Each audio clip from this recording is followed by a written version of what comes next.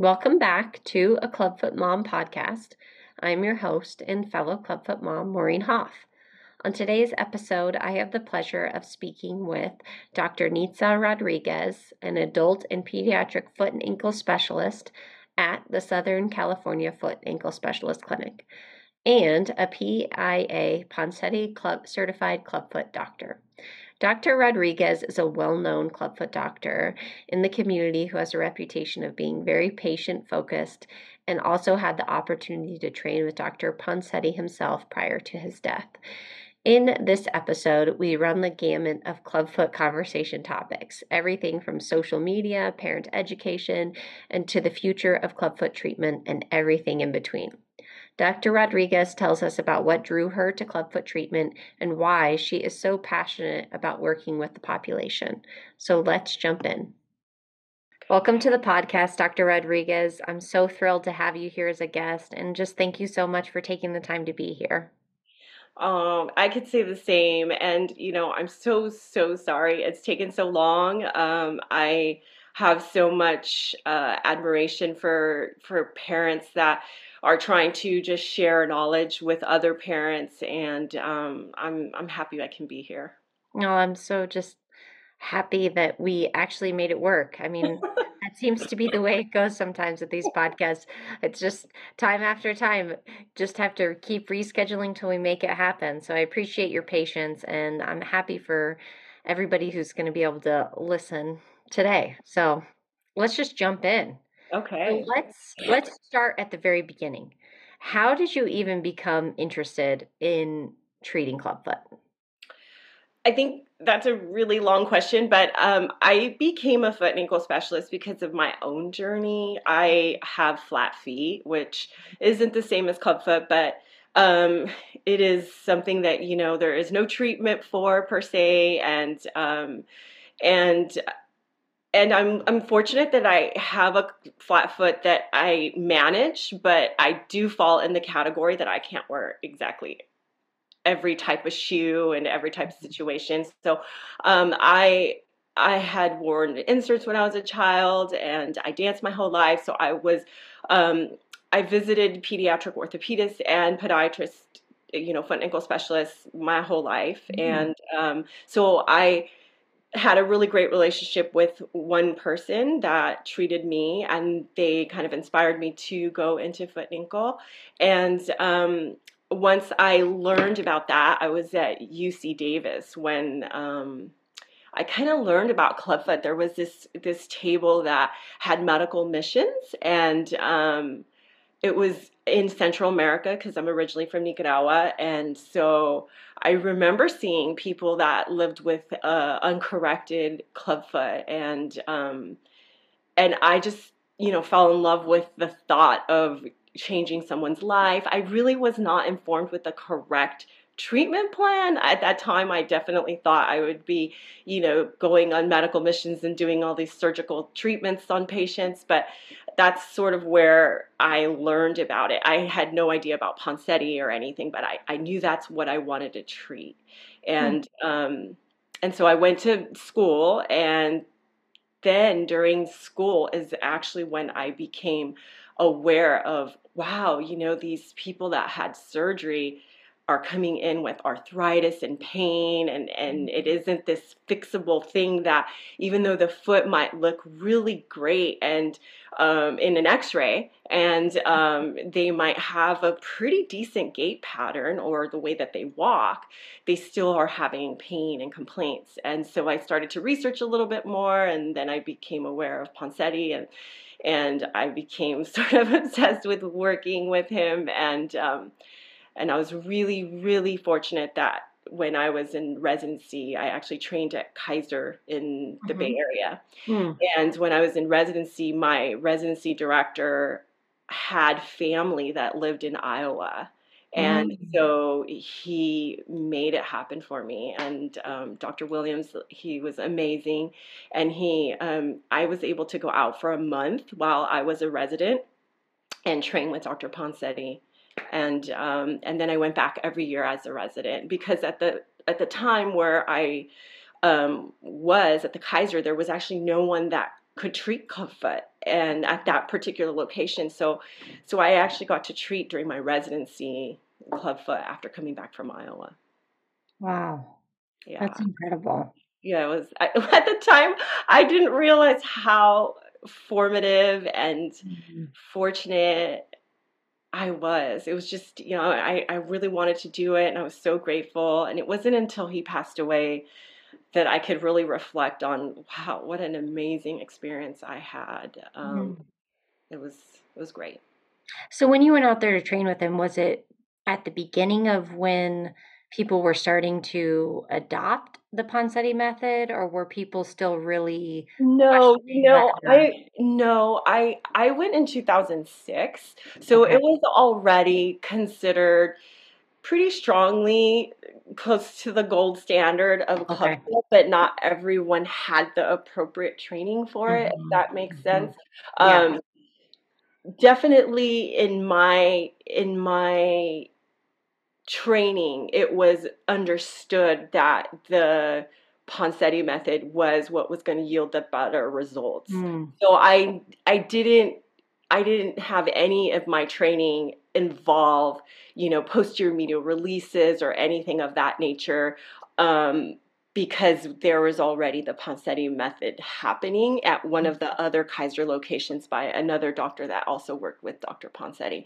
And so I was very fortunate that that was, my learning involved the Ponseti method. I know nothing but that's what I know, to do and what I believe is appropriate.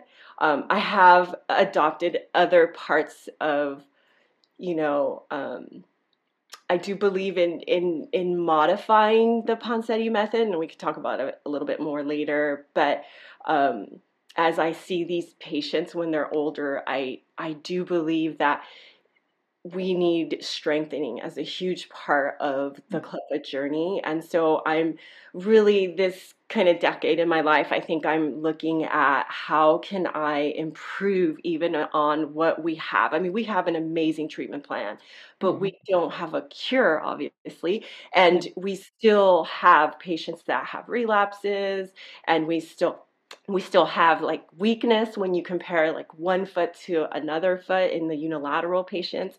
And I Mhm. do believe, this is going to sound maybe not too popular to some of the people, but I do believe there is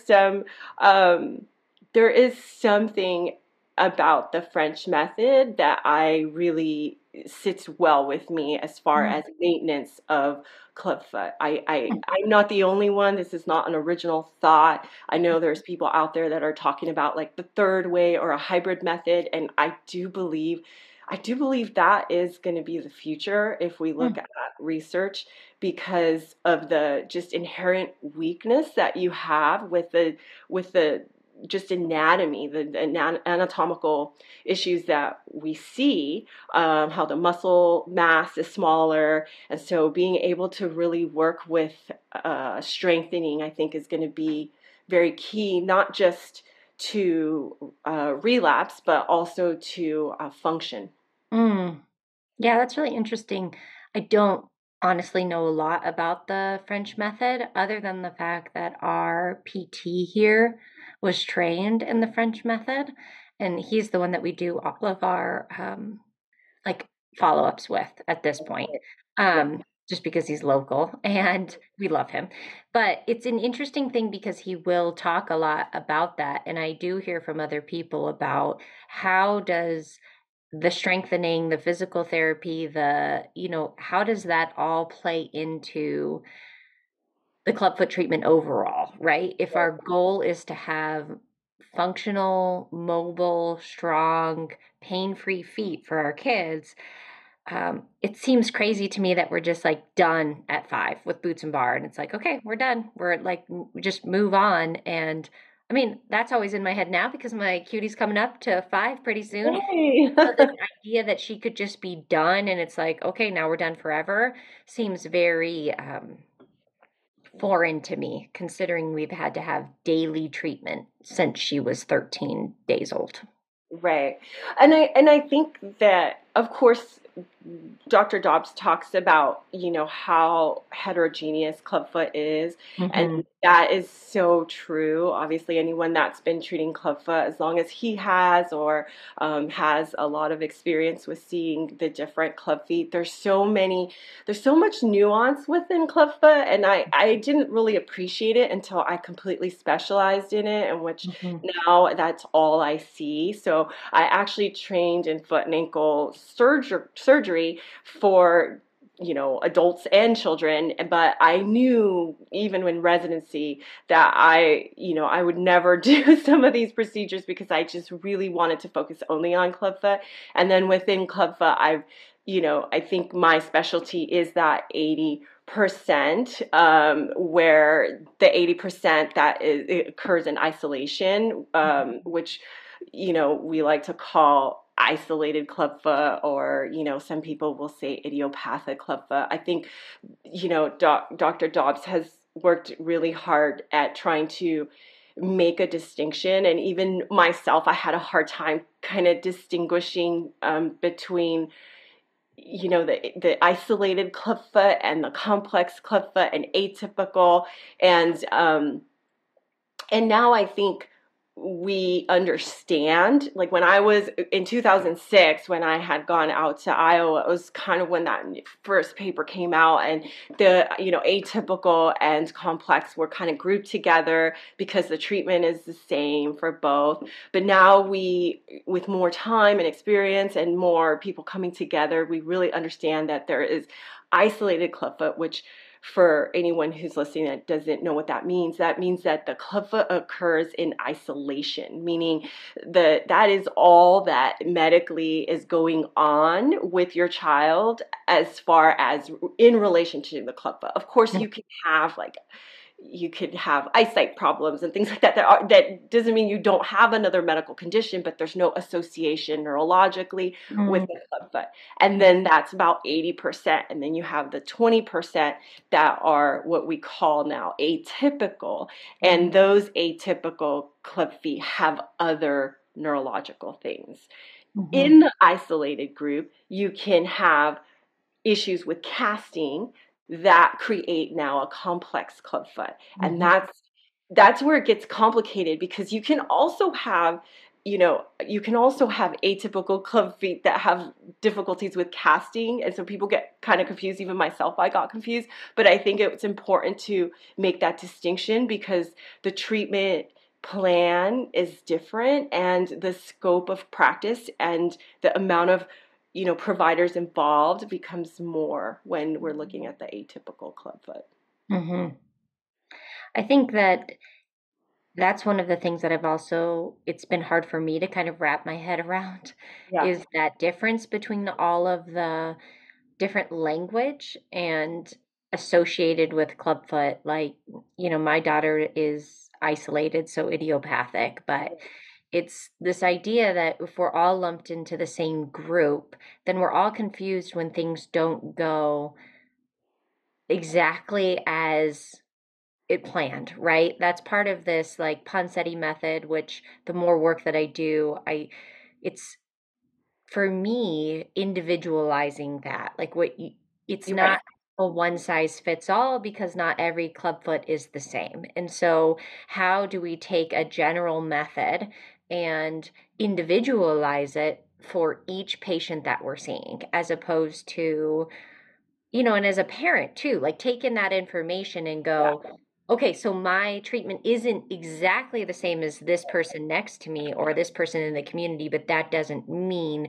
that there's something off with it, or does it? Like, it's Right. hard for parents to navigate that too, because you Yes. hear all these things and you think this is the only way it can be done, and then you get really confused when you're Right. like, Right. wait, my provider is saying something different. Does that mean there's something wrong with the provider? Does that mean there's something wrong with my Right. child? Does it?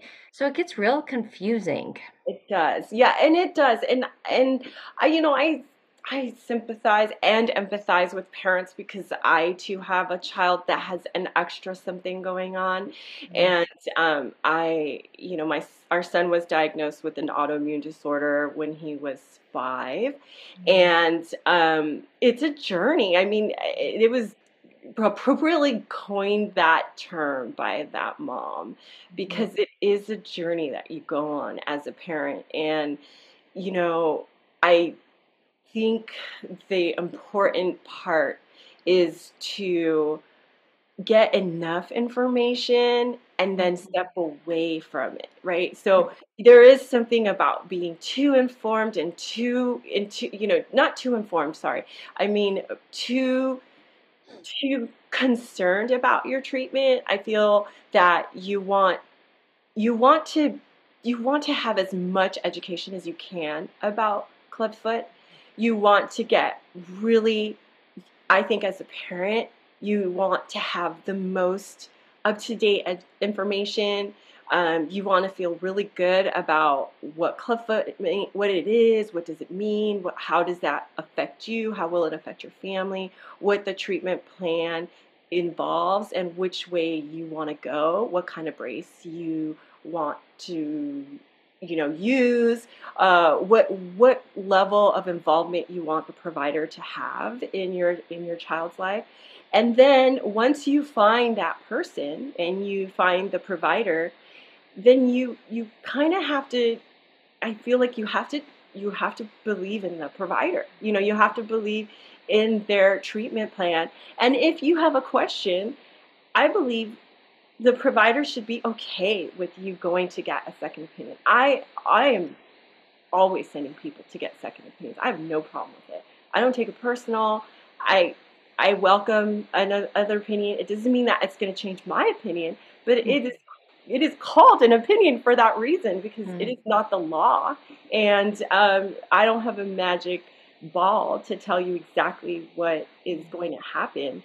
So I believe the more informed you are and the more information you have, and once you're comfortable, then you're comfortable, and you just move on to doing the treatment plan and going about life, not really questioning every single thing that happens, because it's just exhausting. Yeah. And I think that's something we touch on all the time is the trust in the provider that you have Right. and the ability for your providers to answer the questions that you have without um, I want to say ego, but not not necessarily, but with this ability to go, parents aren't questioning because we're questioning your, overall knowledge, which I've run into with doctors in the past of like, I'm just trying to educate myself so I know better. So when I'm asking you questions, it's not because I'm questioning you, I'm questioning so that I can educate myself on the process. But sometimes um, it feels tricky as a parent because you don't want to cross boundaries and act like you know more because you don't. Like I Right, don't right. know more than Yeah, you about clubfoot 100%. treatment, but at the same time, I have to be able to step in and advocate for my kid because you're not at home with my kid every Right, single day. right, So it has to be a relationship between the doctor and the parent where you guys are reciprocal in the way where you're giving and taking information. And so if you don't one of the things I run into with parents is they're too afraid to tell their doctors what's right, going on at home, right? right, Because they don't want to feel like a failure um, or they don't want to be a burden. And so they're like, I'm not going to tell them what's happening. And then I hear from every doctor I've ever had on this podcast is like, please come to me with your questions. We right, don't want you struggling alone at home. So it's that disconnect between parents and going like, but I don't want to bother anybody. And it's right. like, but they don't want you struggling alone at home either. So how do we bridge that gap, so to speak? Yeah, I agree. And I think it's a challenging thing, not just in Clubfoot. This is just medicine in general.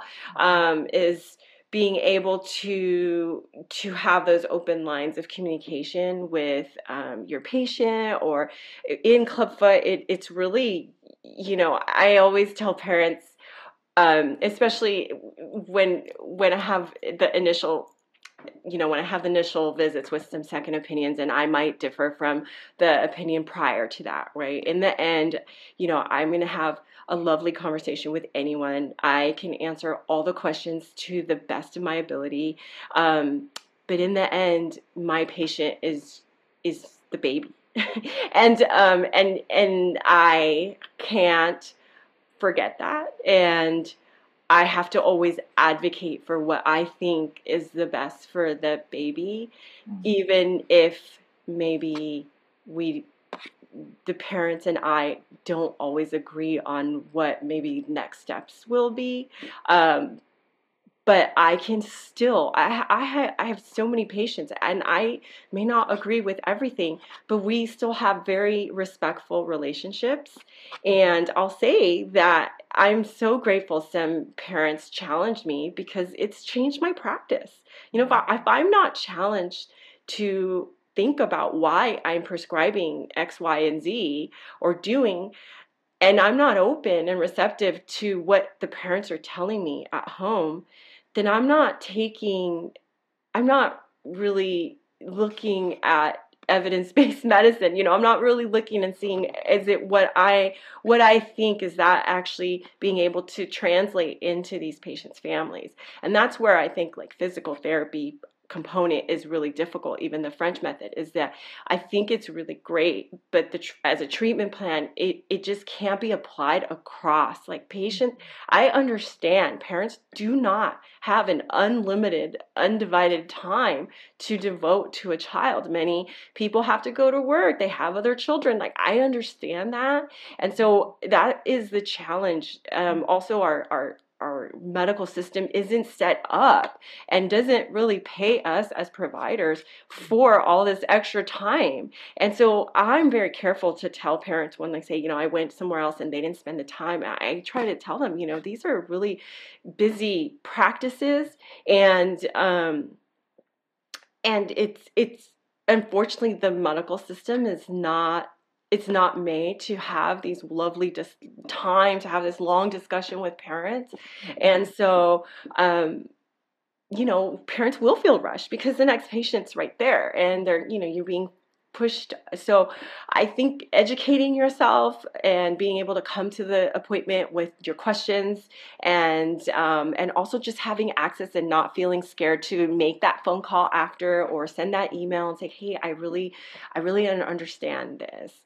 And then stepping away and realizing, if someone has a problem with a question, it probably has nothing to do with you as a Mm. parent. It has more to do with um, the provider, and most providers are going to be more than willing to answer questions, Mm-hmm. because all the questions are very similar. I mean, it's not, you haven't asked a question that hasn't been asked before, Yeah. usually. Yeah. Yeah.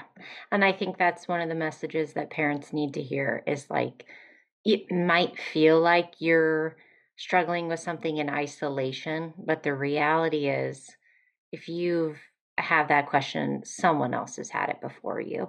And the doctor is going to have resources for you, right? It's to their extent. And that's Right. part of what this is. And what I try to do is help. I see myself as trying to help everybody find different resources through different information channels.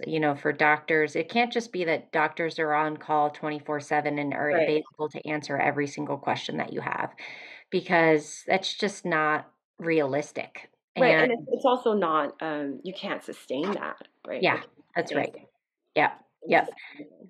And so, how do we then create more of a comprehensive education system for parents that providers can then send parents to, that's not, um, kind of lifting all boats, as opposed to saying, oh, well, it's easy to go, well, my doctor doesn't have enough time for me. But the reality is so much more complex than that. So, Right, how do we then help the parents who their provider maybe just doesn't have that same availability to be able to answer every question? Where can we, you know, give them outside resources to be able to connect with people?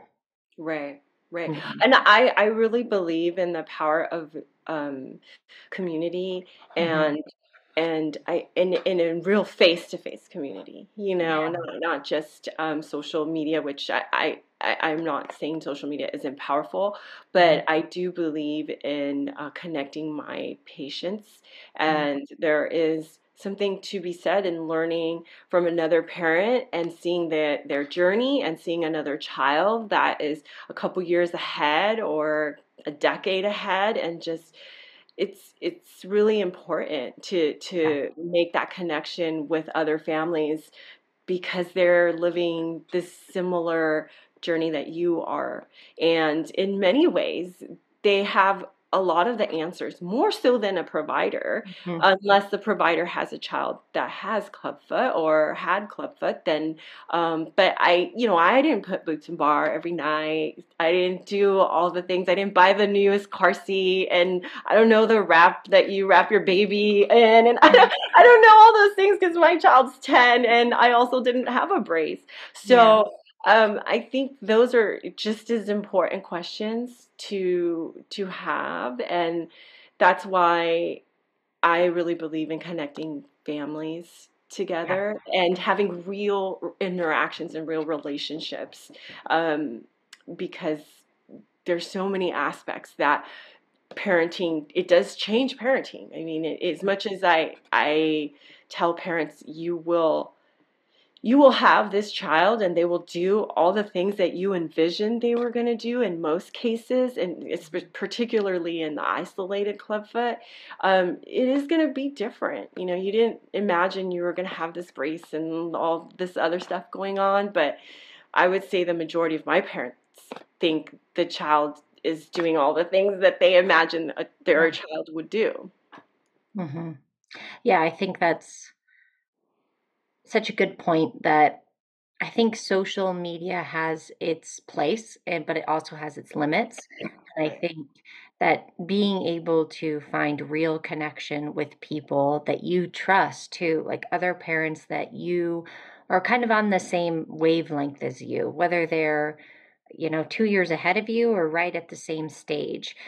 For me, that was like such a lifeline. I just met two friends, and that was via social media, right? Like I wouldn't have met them otherwise, but our relationship wasn't built on our online connection. It was Right. built on our shared communication throughout the process, right? And that relationship building, as opposed to putting your question out. It was always so scary to me to put my question out into the ether and have like 50 different people respond differently to it and not know any of the people who are actually responding to me. Yeah. So And that also, gets I tricky. think it's hard too because when you look at social media, there's so much, like we talked about how heterogeneous Clubfoot is, and so you put a question out there, and I recently had this experience from one of my patients put a question out there, and someone came up with a diagnosis for them that they had, and it really spiraled this parent right into anxiety and all this stuff, and when you put a question out there and someone gives you a lifeline and they're correct, it's so Yeah, wonderful. But when totally. it's not correct, you just go on this like huge Mhm, circle. And so I always say, when you have a question, go to your doctor first, mhm. and then, or your provider or whoever it is, and then if you still aren't comfortable or don't feel, sometimes they're absolutely right. They're Yeah, 100% right. A lot of the second opinions that come to me, I agree. Yes, I agree. But maybe I say it in a different way, or we have a different connection, and so I can just answer the questions. Or remember, the first time you go into that first appointment, you're just told whatever it is. Then you yeah. go home and now you have all these questions. So the second time you come around, now you have more information and you have a more focused view about what your questions are. So Mhm. I would say, just never be afraid to ask more than one person. And then once you get a satisfying answer, then just move on with the treatment plan, move on with your life, and just that circle of staying in that doubt is really hard. And I think, there's so much that has to happen already with treatment that just finding what the treatment plan is and moving forward is important. Yeah. I mean, I think my rule of thumb is similar to that of like if you're asking for like what's the best baby carrier, social media is great for that, right? Like to be able to say or where did you guys buy, your leg warmers or things like that. But if it's a medical question where you're asking something that is related to the treatment plan but not just assisting, you need to go to your doctor first, because the people on the community will do the best that they can, but it's not, and then like you said, if you're not satisfied with the response that you've gotten, then we can start to outsource that out.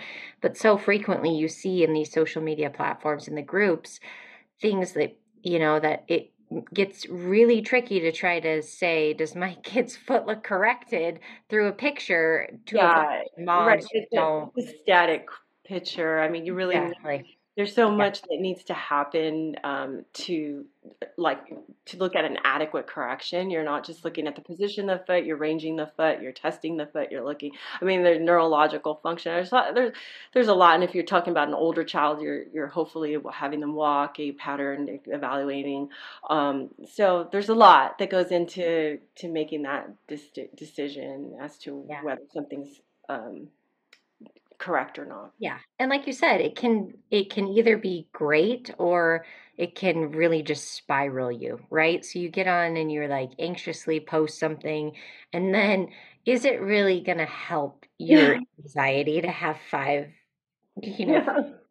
5 to 10 responses of things that, so that's the part where I just always tell people, like, just think about stuff before you post it on the big groups, and think like, is this a question that's good for the group, or is this a question that I should be asking somebody else about, that's not really appropriate for these large platforms, because these groups are big. Some of them have a lot of people in them, and I'm not anti them by any means, but I also think it's just an interesting road to walk for parents to try to figure out what information is relevant and applicable to them and their child, because everybody's different.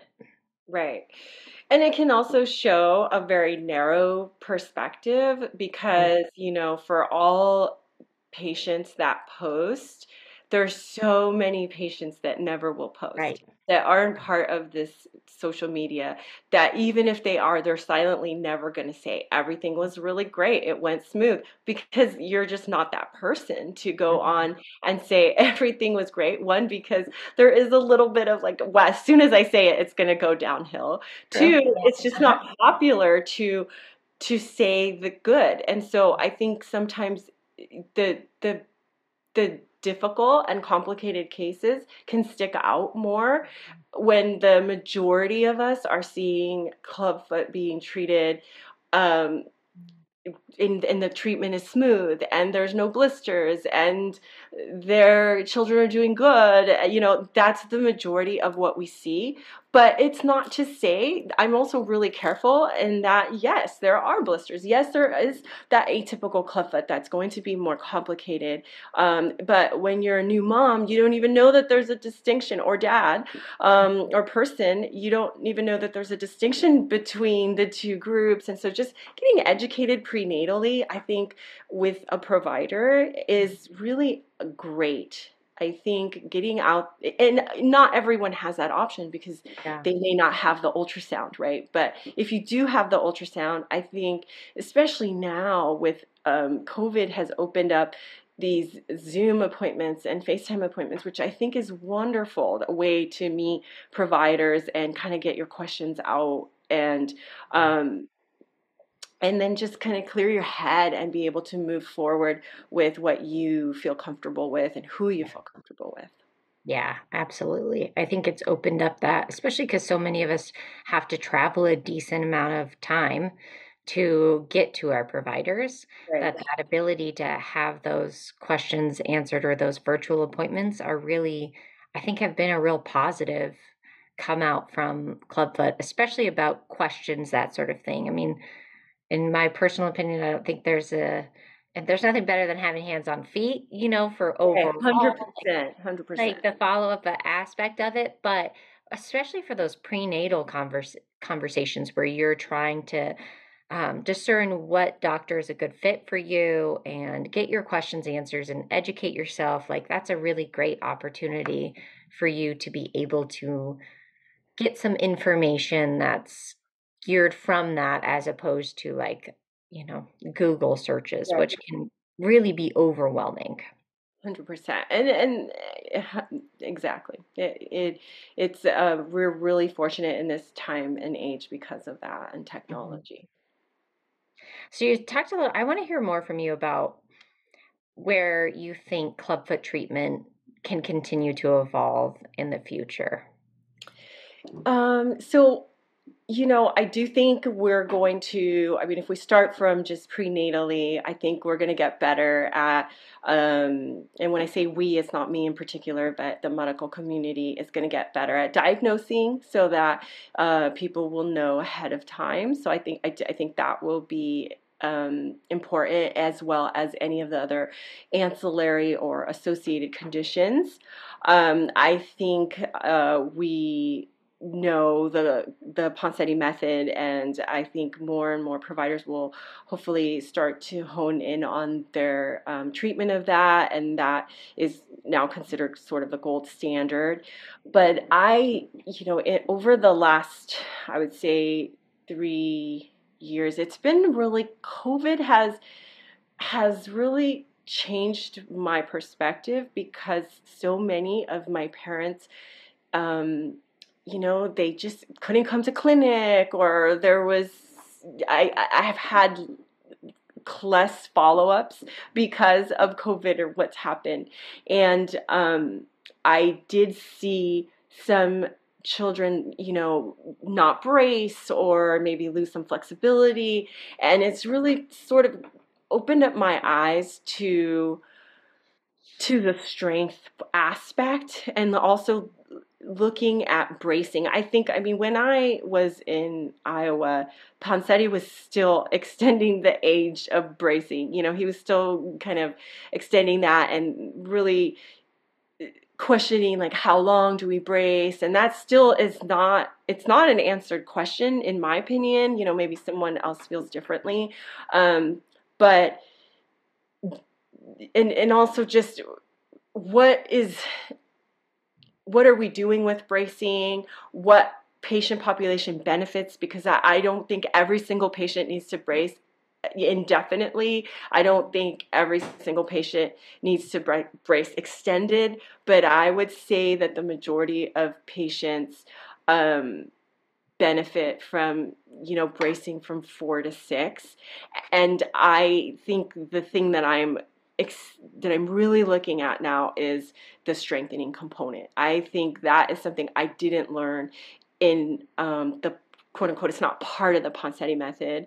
And in fact, I almost felt that I was over prescribing physical therapy, because I would, give physical therapy prescriptions and often get they don't need it, or they would get a second opinion and come back and say they don't feel like they need it. And it did shine me away from my original thought. I was like, well, maybe I'm being a little off on it. But over the years, I've had so many patients, and most of my patients will tell you I actually have them walk. I actually record them walking. I have so much footage and years of experience in watching them. And as I've stayed in one location, so this is what's really important too, is us doctors have lives and we move, and that does alter our ability to follow our patients long term. And so at now being in SoCal, because I've been treating Clubfoot for a long time, so some of my patients are in the Bay Area and they're teenagers, but I can't follow every single one. And so being able to stay, which was the validity of Dr. Ponseti, was that he stayed in one place, and that his patients stayed in one place, so he was able to follow them even into adulthood, which isn't always the case.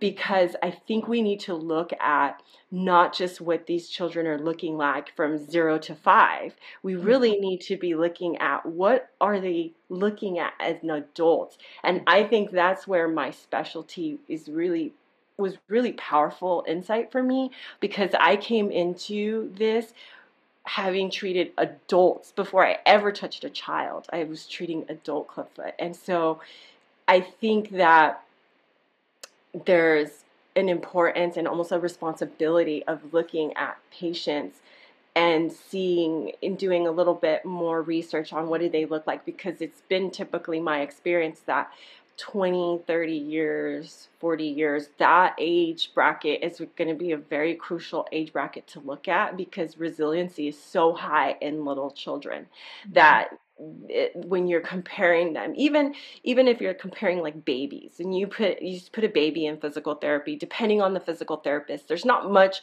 that they're going to say the baby is doing. But as you're starting to now get into the milestones, and as they're starting to stand, and then they're going upstairs, and then they're hopping, and then all these other extra tasks, if you look at unilateral clubfoot, meaning just one side, you are going to see a difference. No matter how good the treatment, it doesn't matter who corrected that clubfoot, you are going to see a difference, because there's an anatomical difference in the musculature. And also, I believe this is where I think the research is going to come. And, I believe there is going to be some importance in, especially in the unilateral cases, but obviously in the bilateral cases too. But in the unilateral cases, I find that there's a lot of accommodation that occurs with the non-clubfoot. So, and it also is further complicated by bilaterality, which means does that patient have a right clubfoot and also favor the right side, or do they have a left clubfoot? And this is very nuanced, I understand, but I can see that children, when they are hopping in unilateral cases, I have not had one clubfoot, and I'm sure maybe someone's going to disagree, but usually, typically, on their non-clubfoot, they're hopping a lot sooner, quicker, and more efficient, even if that side is not their favorite side. Say they kick on the right and they have a left clubfoot, they still are stronger. To me, that says there's an inherent weakness, and I believe that if we work on it as an infant, because some of this is, neural pathways and motor mapping that occurs. And so I believe that if we can help them when they're young and help them really feel confident in that other limb, and sort of help with these accommodations that are occurring, then of course it's never going to be exactly the same, because we can't change anatomy, but what we're worried about here is more function.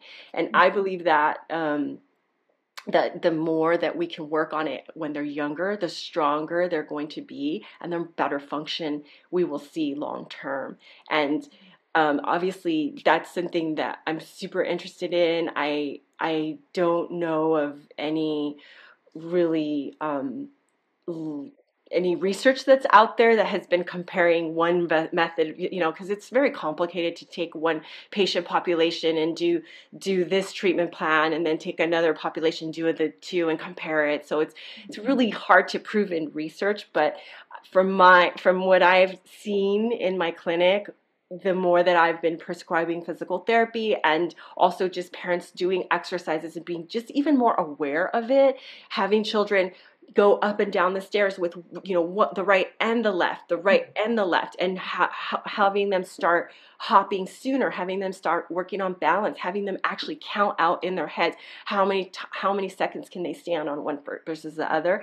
Those things actually make a big difference, and I have to believe that is going to translate to better function later on. And so I think that we will hopefully get into looking at function, not just, do we have a foot that looks good? Does it plant? Does it have X amount of dorsiflexion and eversion? Did they actually have a relapse? All that stuff.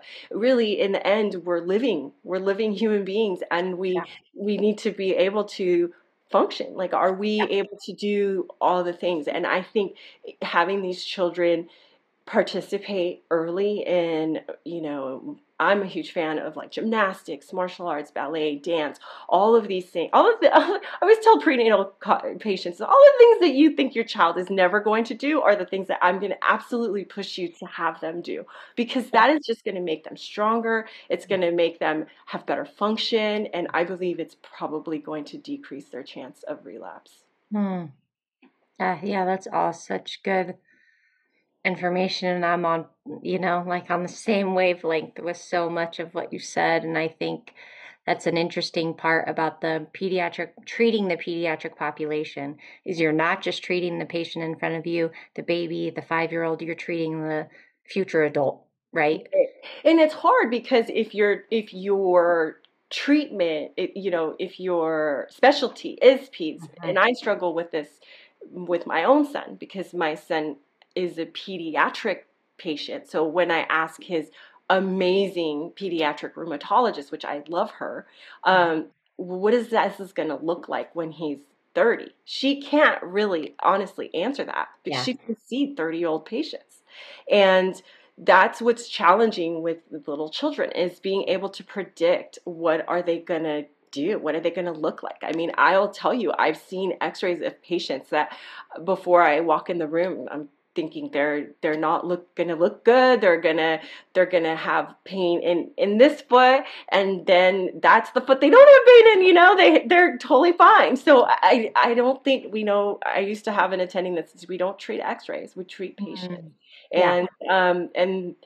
And I think that's what's also really exciting, I think, for the Clubfoot community. It's exciting to know that there are things that we can do to Yeah. improve function. And I believe even in all Clubfoot, I believe physical therapy and strengthening are important. It's almost more important in the atypical. Obviously, you have to have the muscles and you have to have a limb and you have to have all these things to work. But if you do have that, it's really important to continue that. Mhm. And to your point of, at 5, that's a magical age that we just came up with. I mean, the anatomy doesn't change at that at Mhm. that age. Yeah. Yeah. And so I try to, as I look now, I try to gear up my parents once we get to about 2 Mhm. and 3. I think once the child starts walking and they're looking really good and they're having good function, I start thinking, okay, what is our exit plan here? What are we looking at? Like, I start feeling out parents because I also am not a dictator. So, some parents want to bracing as soon as possible. Some parents don't ever want to stop bracing, And so I believe Uh-huh. it's a joint effort, and Yes. it's a joint it's Mhm. parents come to me and ask me an opinion. I'm going to give it to you, and then I'm going to ask you, what do you want to do? It's not Mm. just me. It's not I'm not the one that's going to be in your home when you're 20 and 30 years old. What what do you want to do? What can you do too? We have to be realistic as Yeah. providers. Yeah. Reason I started using that unilateral brace isn't because that was part of my training. Part of me thought Ponzetti would roll over in his grave if he knew. And I still really firmly believe that the bar is really, really important and an important part. And I believe that children need to do it until they're strong enough. But I have some parents who just are not going to do it. Yeah. And I can either be, I was faced with either abandoning my patient when Mhm. they are unable to advocate for themselves Yeah. and they are my patient, Mm. or I can express what I think is appropriate and then say, okay, well, we can try it. And if we are not thriving, we need to rethink this.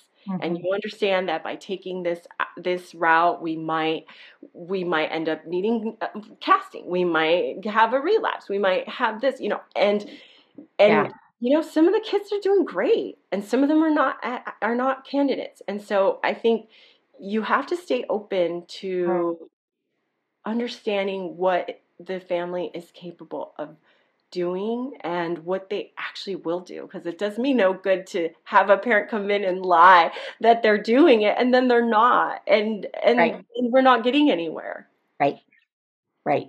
I definitely think that's where that relationship between the doctor and the family has become so important. Like you are treating the patient, but it's the parents who are the ones that are making the decisions. And that's the hard part. So you have to be open and realistic to what is going to work for families. Like we're at the end of, I mean, Right.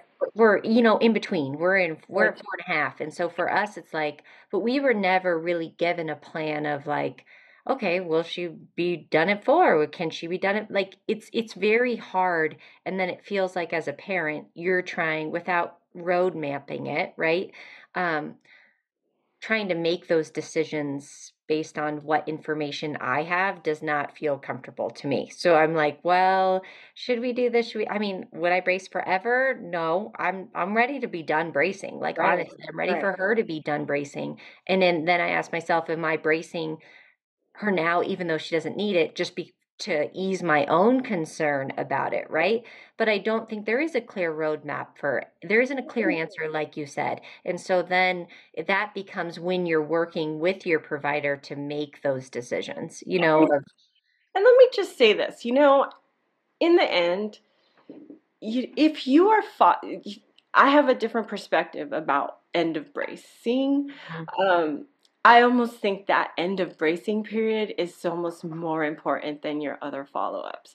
Mm, So if you stop bracing and you are going to be followed pretty soon, like, if I have a patient, that anyone that we stop bracing, I actually follow them really closely after, because we can always pivot.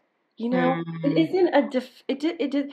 If you wait a year, 100%, in a year a lot can happen.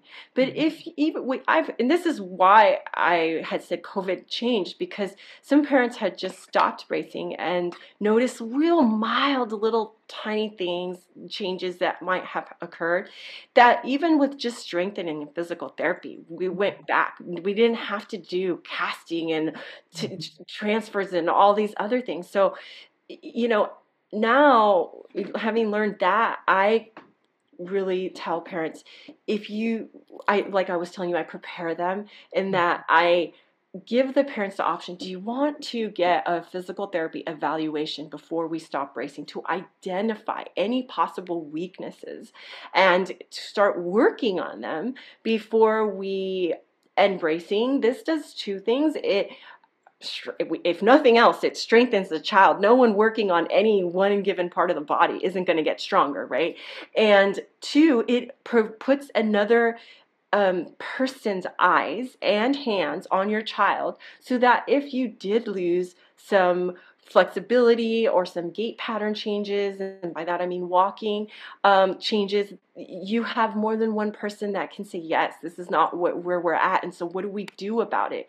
Do we do, I I'm not, I don't know. One of the other things that I are very it's very difficult, and why I've worked with Dr. Dobbs and other providers in when relapse does occur, is that I don't think any one person knows exactly what needs to happen.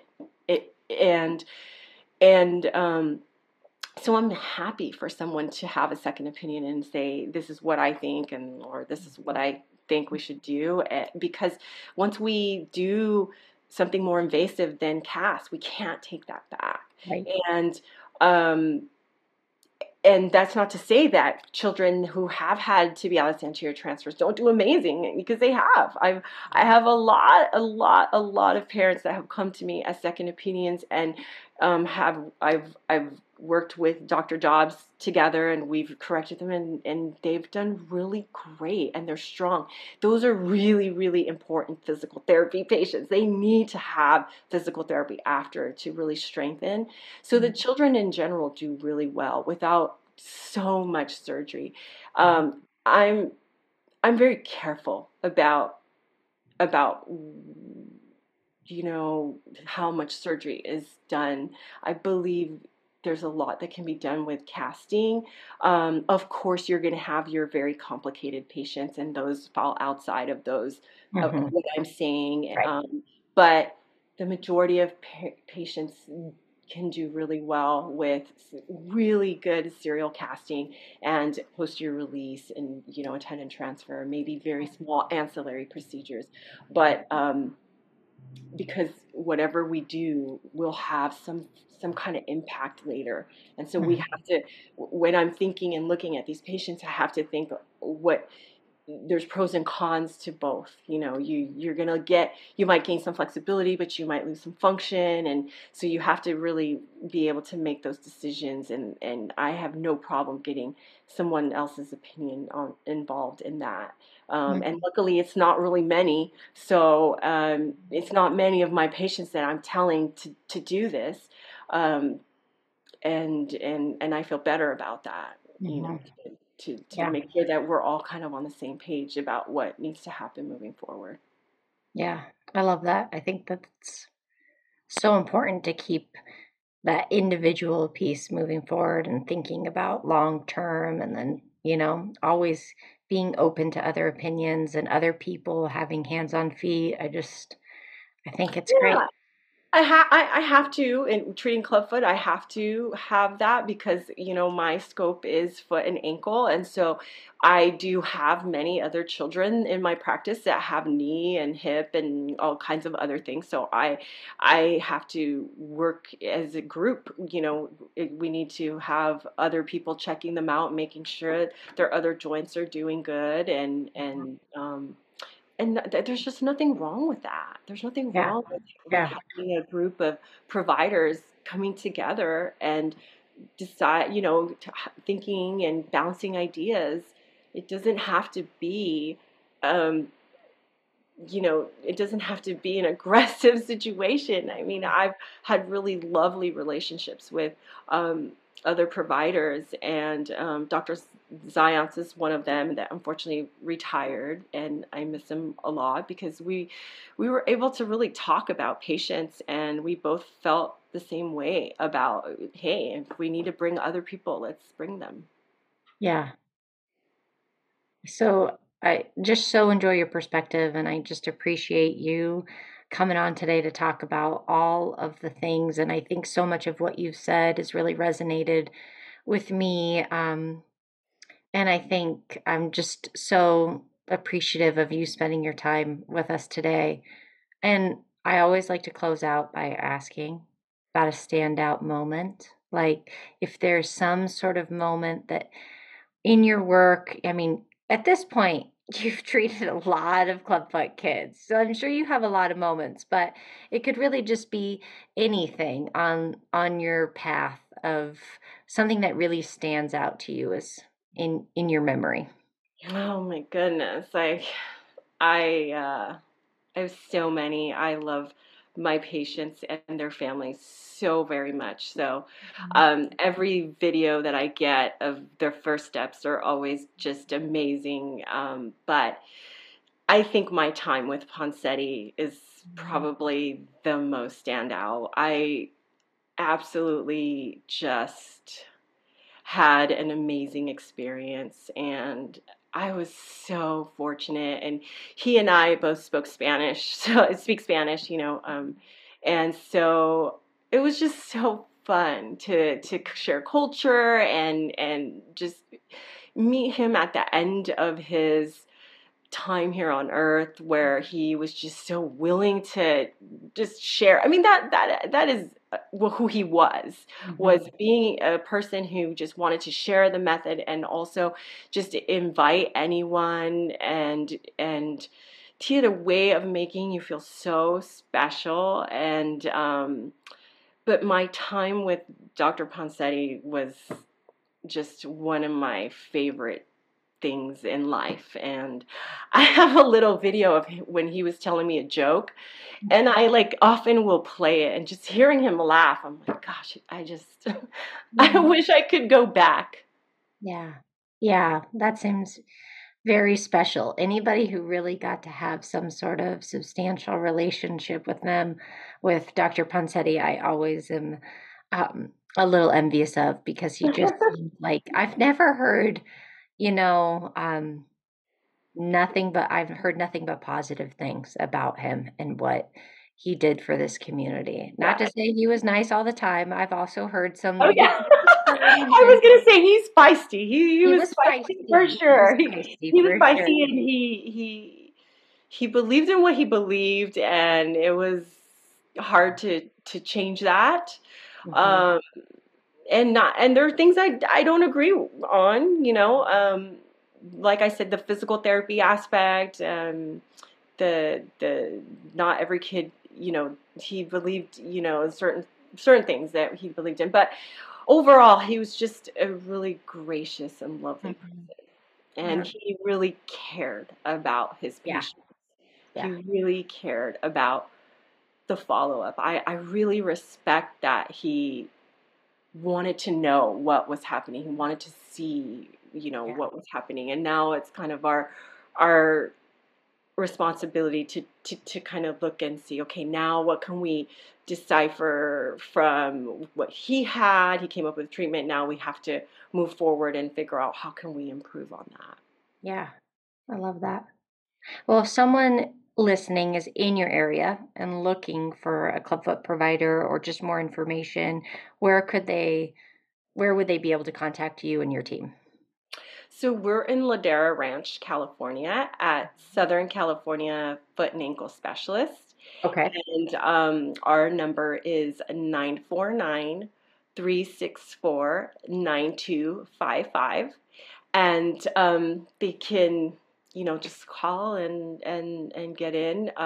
Courtney is the clubfoot specialist in my clinic, and she would, get back to you. Our website also has a little area that you can send Yeah. an email and get in contact with. We're pretty easy to look up and get in contact with. So. Yeah. Yeah. I think your website's great. It has like a Clubfoot specific part for Yeah, parents. And and I that's think kind of, that's great. we're going to be working on trying to improve some of that, some of that stuff. But yeah, it was really important to us to have parents kind of have something to look at. Mhm. Mhm. Well, I really appreciate it. Well, thanks so much for being here today. I like so appreciate your time and just your expertise. And I can just tell how you said that Dr. Ponsetti really cared about their patients, and I can tell that you do too. And I am so appreciative of that as a parent and just as part of the community at large. Like, there's something, it's just something non-tangible that you can't exactly explain to people. But it's just like a feeling of when you meet somebody who is just passionate about it as it is, not for just their feeling about it. So I really appreciate that. And I appreciate you coming on today and talking to us. I learned so much. And so I'm so appreciative of that too. So, Well, thank you. I always say, I am so grateful for what I do. I love what I do, and I just, I, I'm just as filled as my patients are. I love these little kids and their families, and it's just wonderful. I want to thank Dr. Rodriguez for being a guest today. As I said, I learned so much from our conversation, and I'm sure that you guys will learn so much as well. I'm truly grateful for her taking the time to be with us today, and just also a huge thank you for all that she does for the Clubfoot community at large. As always, thanks for listening. And if you found this episode helpful and you liked it, please share with anyone you think would be interested in it. And if you need to get in contact with me, please do so at my website, maureenhoff.com, or through my Instagram account at Clubfoot Chronicles Mom. Until next time.